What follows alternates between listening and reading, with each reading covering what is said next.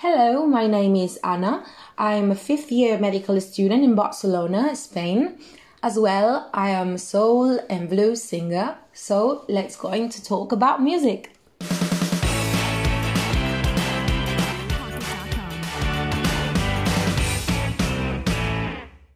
Music, like language, is a universal feature across all human society, both ancient and modern. Moreover, we speak with melodies to express our emotion. Try playing a YouTube video in a foreign language and close your eyes. You'll be able to detect if that person is angry, or sad, or happy. How is this possible? Moreover, music has a huge power to evoke memories. It stimulates us on several levels. When you hear music that you like, you want to get up and dance or tap your feet or your fingers. Music also affects us at the biological level. Internally, it can affect blood pressure, heart rate, hormones. Externally, it can give us goosebumps, can drive us to tears. Let's try one thing. I'll put an excerpt of music and you'll say to me what emotion brings to you. First one is this.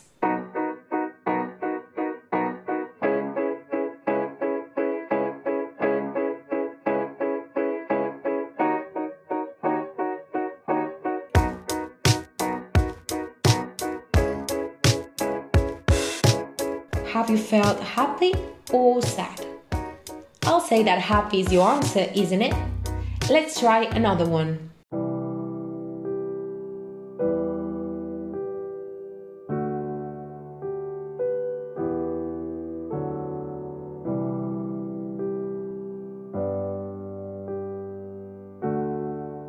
Have you felt sad? 'Cause me too. Most of us will have felt the same. Hence, there are similarities in our feelings.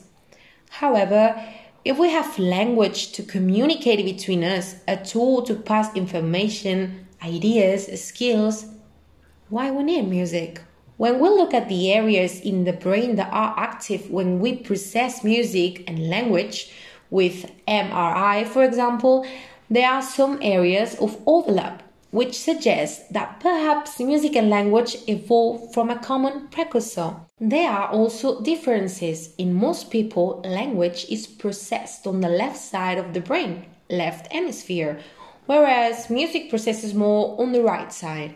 Music also activates the limbic system, a complex structure on the brain that is involved in learning and memory and also on our emotional responses. Music also activates a reward center, the amygdala, that is also stimulated by other pleasure activities such as having sex or eating chocolate. The amygdala is part of the limbic system. Moreover, music activates regions in the frontal lobe. This one plays a role in many higher level functions such as regulation of emotions and mood, attention and concentration, reasoning and judgment, impulse control.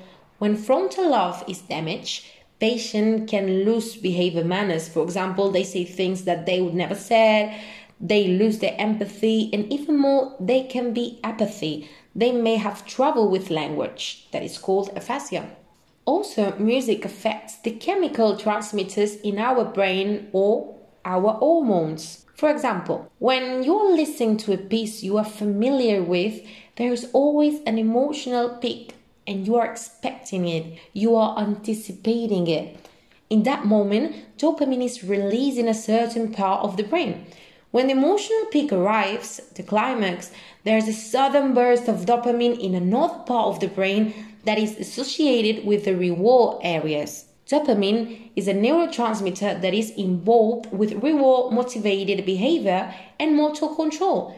For example, Parkinson is caused by the loss of dopamine. It plays important roles in motivation, arousal, executive functions. Dopamine is very important in addictions. It has been seen that when we are doing tasks that require empathy, we activate the same areas that we activate when we listen to pleasure music. About hormones, it has been seen that the levels of a hormone called oxytocin in the bloodstream are raised when we are singing together, but particularly when singers are improvising together.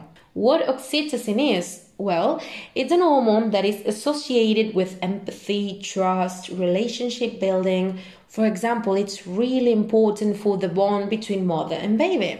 That's why it's so important, the skin-to-skin technique. For those who doesn't know, it's putting the baby against the mother's chest shortly after giving birth.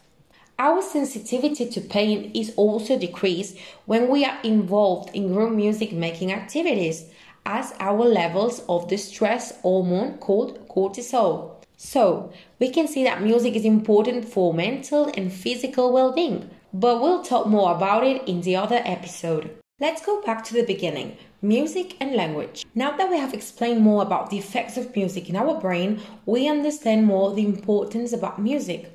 In the other episode, we'll talk more about the therapeutic effects of music in people with dementia. They unlock memories through music, or people with autism that helps them empathize more.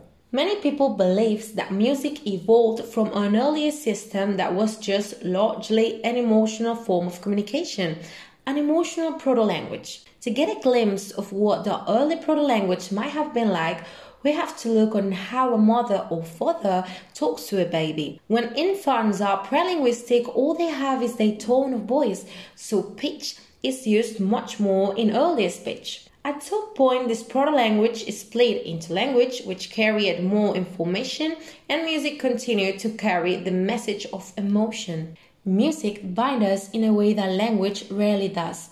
It's a social communication system that for tens of thousands of years has helped us come together and to work together. When we make, listen or sing music, we forget our individual fears, concerns, worries.